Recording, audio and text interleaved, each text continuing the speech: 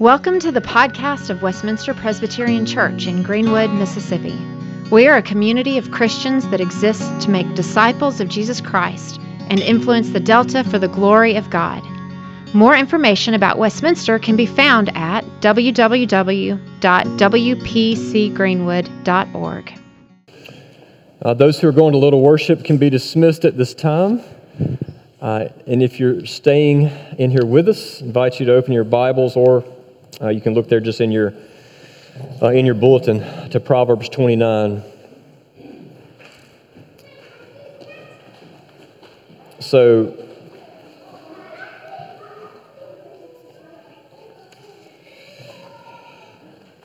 language has this, or language can be a very fascinating thing, right? That it's always morphing. Language is always changing. I mean, if you think about the quote, what we call hard sciences, we have things like the laws of thermodynamics or like the law of gravity, which never change, right? They've been the same since about the nanosecond the Lord spoke the world and spoke the universe into existence.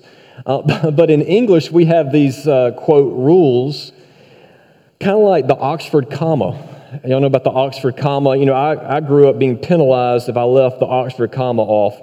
And now I'm told that that's not even a thing anymore, right? We just deleted that. On Facebook, it's a fun debate that's going on. Do you two space or one space after a period? Who knows anymore? But it's not just the rules of the language that change over time. Even the definitions of the words change. Today, a bully is almost universally despised as someone who picks on others. Nobody likes a bully. But in the 1500s, wives or ladies, instead of them calling their husbands love or lovey, as Jerry would call Jean, back then, a lady might call their husband bully. Hey, bully. It was a term of endearment, really, back in the 1500s. Or the other way around, men used to call their wives hussy, if you could even imagine that. They used to call their wives hussy, which was a shorthand for housewife. Or it meant that you are the mistress of the household. You are the hussy of the house. Like if you call your wife that today, man, not only are you being a bully, right, but you're probably in the doghouse, right? Today, prestigious means that you are honored, that you are elevated. But in the 1500s, prestigious meant trickery. It meant that you were about to be tricked. Y'all may have seen the somewhat recent movie, not that recent, but The Prestige, right, about the two battling magicians. Tricking each other. In the 1300s, being a nice person meant that you were a foolish person. You did not want to be a nice person in the 1300s. Whereas being a silly person meant that you were innocent. You wanted to be a silly person. Back in the day, to be naughty didn't mean that you were immoral or promiscuous in any way, but rather it meant that you literally had naught, that you had nothing. It meant that you were poor, to be naughty. And so even the hymn that we sang this morning has somewhat undergone a recent edit, and many of us know this. The hymn originally was, "How sweet and awful is the place," right? And originally the word awful literally meant full of awe or full of awesomeness. But of course today, awful does not mean that anymore. Awful means horrible. It's the worst to be in church singing about this. And so that worshipers wouldn't get the wrong idea, the word was changed to better communicate the hymn writer Isaac Watts' original intention of writing it. And so now we sing, "How sweet and awesome is the place." And then today in our tech age, look, this is stuff we all know, but we're currently in the middle of another big language change. For instance, for ages, a troll, if you recall someone a troll, like a troll was just either a dwarf or a giant from Scandinavian folklore. That's where the troll came from. But today, a troll is someone who enjoys just stirring up people online, right? They just love getting people's goats. For the longest time, a catfish was just a freshwater bottom-dwelling fish that has whiskers and goes pretty well with hush puppies, right? However, now a catfish is someone who sets up a false profile on social media with the purpose of deceiving others, right? Y'all remember, we talked about this several times, but remember the All-American linebacker Manti Te'o, right, of Notre Dame. He was catfished into thinking that he had this beautiful girlfriend. He's always talking about his girlfriend. The only problem was she wasn't real. It was the image of the girl was real, but it was taken from somebody else and posted online. He had been catfished. All right. And look, I know that some of you could possibly be thinking, all right, Richard, it's like Sunday morning. Why are we talking about words? Let's talk about the Bible, okay? And to that I say exactly, okay? Because what if I told you that bullies, hussies, and trolls aren't the only words whose definitions have changed over time? And without remembering that principle about language, that language has a tendency to morph. Without remembering that, we leave the door wide open to all sorts of misunderstandings and misreadings and abuses of Scripture. One of the common questions that we get as Christians is, all right, if God's Word is the inspired and inerrant Word of God, then why do we need all these translations, right? If He said it right the first time, why do we need all these translations? And the answer to that, of course, is yes, God's Word in the original manuscripts is the inspired and inerrant Word of God. But, as y'all know this, we don't speak Koine Greek. And most of us probably don't speak ancient Hebrew. And thus, most of us need a translation if we're going to know anything that God said. And so when the King James Version was finished, there were many in the church who said, finally, God's inspired word in the English language. And some churches, continue to believe that the King James is and should be the only English Bible that there is. But again, that's forgetting that though God's word never changes, the definitions of English words do change, which means words that made sense and were just as plain as day, anybody would have gotten it reading it in the King's English, don't always read the same today. And so thus, as language morphs, we need translations that clearly communicate God's original intent. And there may not be a greater example of this than our passage this morning from Proverbs 29. As you see it, it's a verse that many of us know. It's a verse that has been used to proof text capital campaigns in churches, to justify church growth movements. This is a verse that's been leveraged to come up with church vision statements, business vision statements, and even family or marriage vision statements. Like if you don't have a vision for your life and you don't put it up on the wall, does it even count, right? And so over the past decades, the misuse of this verse has been used to change the way churches even think of pastors, because instead of thinking of a pastor as a shepherd, the lead pastor needs to be a visionary leader. Rick Warren wrote, "My imagination influences my aspiration." In other words, your dreams determine your destiny. To accomplish anything, you must first have a mission, a goal, a hope, a vision, because without vision, the people perish. Ken Godevanos said, all memorable achievements were brought about by leaders who had vision. He said, God uses vision to excite leaders because excited leaders get the most out of followers. And then here it is. He says, that is why Proverbs 29:18 clearly states, where there is no vision, the people perish. This week, Josh sent me this coloring page, and I really hope this is a fake, but for some reason we looked and it doesn't seem to be a fake. This is like a real thing. But this is a coloring page that the kids that in this church, they don't sit through big worship. They would go to little worship, and this is what they would learn in little worship. It's a coloring page. You color the lesson. Up at the top, it says, unity. We are united under the visionary. And then at the bottom, it says, Elevation Church is built on the vision God gave Pastor Stephen. We will protect our unity in supporting his vision. And then what you color, what the lesson is there's a picture of, I guess this is Pastor Steve, preaching to little kids. That's what you would learn.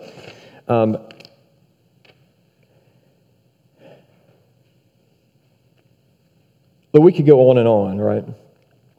But the big players in the church growth movement have summarized that a leader who does not cast and follow vision leads their church towards destruction, that people, quote, perishing has been taken to mean that without clear vision, and we're all marching the same direction, that churches will lose members.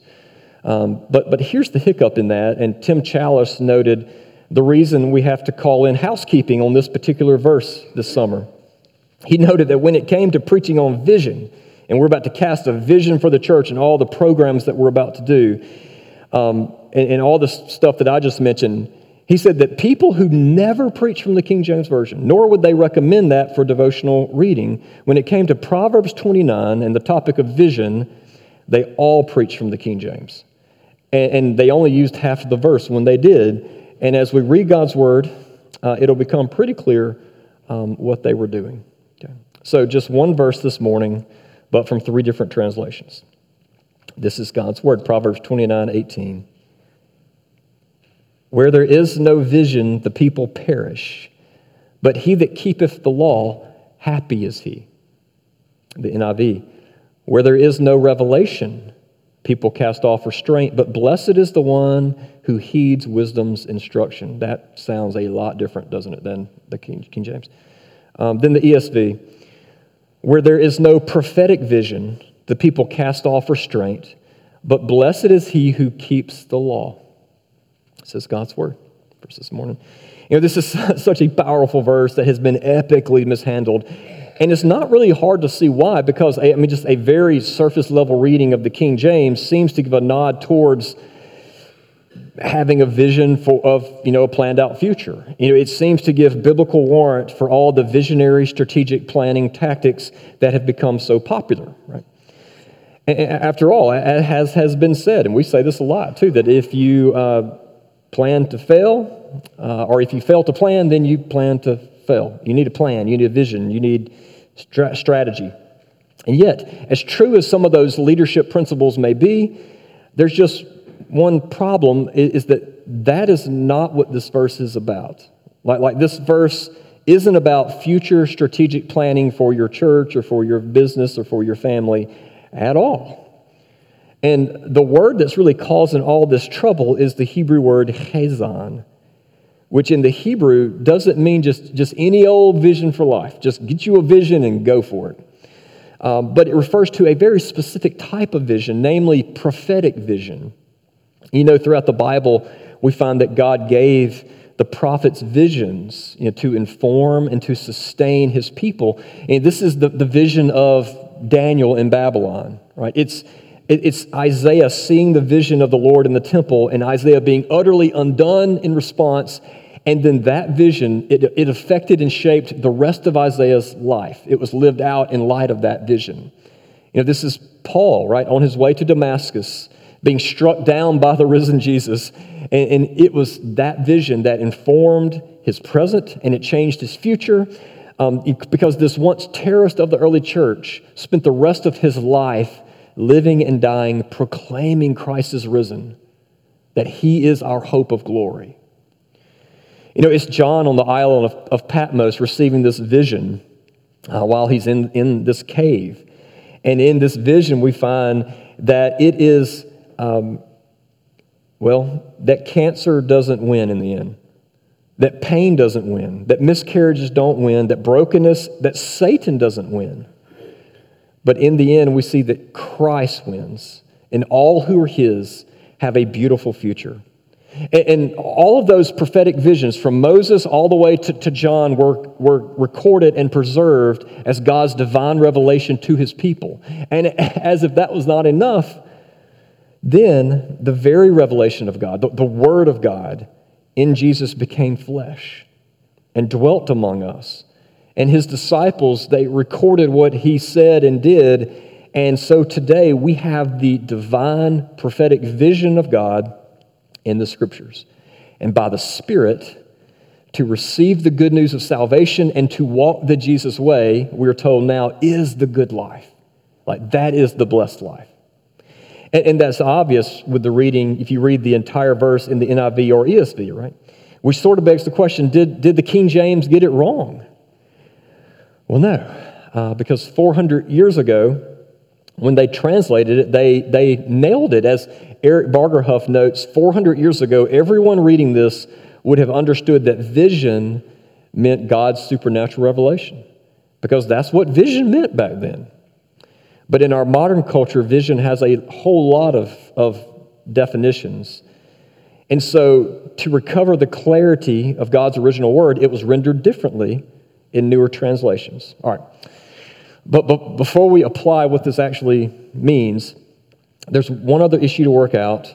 What does Solomon mean when he says, where there is no prophetic vision, the people perish? What does that mean? Well, it doesn't mean that churches will lose members, because there are loads of churches that aren't gospel-centered that have plenty members, right? It doesn't mean you'll die because you don't have a vision. It just means this, that without God's word informing you, without seeing the world in gospel, through gospel lenses, then we cast off restraints, that we break loose from our only source of the truly good life. This is what Paul said in Romans, right? When people refuse God's way, then God gives the people over to their own thinking, over to their own desires. This is Judges, where people cast off restraints and they did what was right in their own eyes. And you really could argue that that is true today, when everyone is pursuing their own truths and their own versions of the good life. And look, you don't yuck anyone's yum. So to perish is to be what led Jesus to weep over Jerusalem. It's to be sheep without a shepherd. It's to wander aimlessly throughout life from one cheap thrill to the next. To perish means to lack direction. To perish means that you're a slave to your emotions. And it's to not know your purpose. It's to not know what your goals are. It's a life without faith, and it's a life without freedom. In other words, to perish means that you are stuck. You're stuck. It's to wither. And so when God's word is ignored or simply just missing in our lives, not only is our ability to sort out right from wrong or wisdom from folly impaired, but we're also bound to fail and fall into our same old sin patterns. Because when we miss the beauty of Jesus, then our sin is more beautiful than our Savior. And so that's what the Hebrew author is telling us it means to perish. And that's what this is talking about. All right. So with all that as kind of explanation, what does this mean for all of us today? And this is really, we're starting to close down already. So this week, I don't know if any of y'all heard this story, but one of our neighbors decided to let their young child, their son, ride his bike to Twin Rivers. Big deal, right? All by himself, Twin Rivers. Well, long story short, the child never got to Twin Rivers. And so the mom's freaking out, the dad's freaking out. They call the cops. They're looking for the kid all over the place. The police go and they comb the neighborhood. Well, the police eventually found this child, and the police rode up to the child and they asked him while he's still on his bike. They asked, "Are you lost? Are you lost?" To which the kid said, "Well, I know where I am. I just don't know where I'm going." I mean, and I hate it that as a preacher, like I hear things like that, and my first response needs to be, "I'm so glad your child was found." But my first response is sermon illustration, right? Right? And look, I wouldn't use it if the child was never found. Right? The child was found. Everything's great. The child's back home. But look, if you aren't anchored to or anchored by the prophetic vision of the gospel, if that is not anchoring your life, you may know where you are, but you do not know where you're going. You may go where the world tells you to go, but you don't know. You don't know where you're directionless. You're running from one version of the good life to the next. You're looking for love, meaning, purpose, acceptance in all the wrong places, and going whichever way the wind of culture blows you like a tumbleweed. What are we going to cancel this week? What are we virtue signaling this week? And all the while, the world calls that life. You are living life. But the Word calls that perishing, a.k.a. all of our stories apart from Christ, which explains really why so many of us, and maybe this is some of the younger generation, maybe the older generations too, so many who just feel hopeless. There's so many of us, if we were honest, we just want to scream. So what's driving your life? There are competing visions, there are competing voices, but this morning, this passage is an invitation to the only vision that truly leads to life. And it's the same vision that so captured the gospel writers that it affected everything about their being. Right? It's that though they were needy sinners, in Jesus they were saved. That they didn't have to live life as an orphan of the cosmos, right? They weren't just stardust.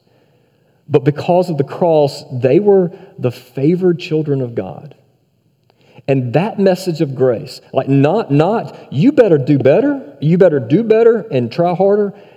The message of grace, the message of Jesus, that Jesus, because of Jesus, God loves you just because He loves you. Changed them from the inside out. And that message set the world on fire. And so I just got to ask, has that captured you? When Richie Sessions became the senior pastor of Independent Pres in Memphis, he was younger and relatively inexperienced, so he thought it'd be wise to get an older seasoned pastor to serve as a mentor to him. And he said on their first meeting, his first meeting with this pastor, the pastor asked him, all right, Richie, what is your deepest, darkest sin? Just go ahead and get it out there. Deepest, darkest sin. And I don't know if Richie was surprised by that question, but after some thought, he shared his deep, dark sin, not knowing if he was about to lose his job, And according to Richie, the mentor pastor just looked at him and said, Richie, there's therefore now no condemnation for those who are in Christ Jesus. Westminster, that's it. Like that's the gospel. And that's our vision. That's the vision that has to capture us, to lead us for the rest of our lives. It's the reality that the gospel isn't just for everybody else out there who kind of has it together. But the gospel is for you. It is for you. And without it, you perish. So the single driving vision of a Christian is that though your sins and my sins are many, God's mercy is more. That in Jesus, God takes our deepest, darkest sins and sources of shame and not just like your friend, but like the creator of the universe declares there's no condemnation on you. Stop living as an orphan. It says that if the Son has set you free, then you are free. Free indeed. And as that gets in us through the Spirit, instead of wandering aimlessly, we'll find that God lets us in on what He's doing in our souls. He lets us in on what God is doing in the universe, and then He calls us to participate in that. We'll find that we aren't slaves to our sin. We're not slaves to our circumstances, but God's promises anchor us through the hard, and they leave us with hope. And then we are fine. Here's, in conclusion, what pastors say, right? They say that means nothing when a pastor says it. In conclusion, and as mind-blowing as all that is, that's just the beginning. That's just scratching the surface, because as we read God's Word, we see that not only does He make a way to save us in Jesus, but He has also made a way, a vision of life, so to speak, for all of life. And by grace, we respond by being informed and influenced by that vision, the vision of the gospel in all of life. We see the world in gospel. We in Scripture, we see things like the sanctity of all of human life. And not just in utero, right? But like all of life, from conception to the grave. We find things like all of mankind, regardless of skin color, culture, ethnicity, political leaning, regardless of whatever, all of mankind was made in the image of God, and thus all mankind is worthy of dignity. Right? It affects how we do relationships, right? We find that God's Word, what does it tell us to follow Him as a child? What does it look like to follow Jesus as a teen? What does it look like to grow up? What does it mean to date for God's glory? How does marriage work best? We find things like, how should husbands treat their wives? What does it mean to parent for God's glory? It's things like, what does it mean to be actually like a good friend? What does that look like? What does it look like to rest when this world says, get on that treadmill? What does it look like to Sabbath? What does it mean to mourn with those who mourn and laugh with those who laugh? What does it mean to celebrate? What does it look like to steward our resources? What does it look like to love others? What does it look like to die well? What does that look like? And that's what Solomon meant when he wrote, and look, I'm even going to use the King James because we've explained it now. This is what Solomon meant when he said, where there is no vision. We could say gospel vision. Where there is no vision, the people perish. But he that keepeth the law, he that liveth by the word, happy is he. In other words, blessed is the one who by the grace of God believes and follows God's word, because those who do experience life. And so again, this morning, it's just an invitation for us all to come back from whatever our various visions of life have been, and to come back and experience the happy life in Jesus. Amen? Amen. Well, let me pray for us. Father, we thank you for your word.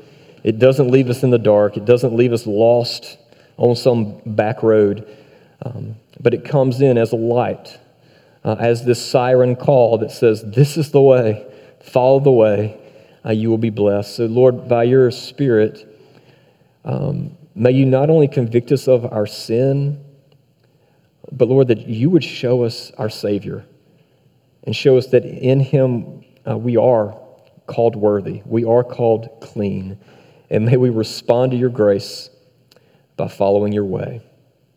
And we ask this in Christ's name. Amen.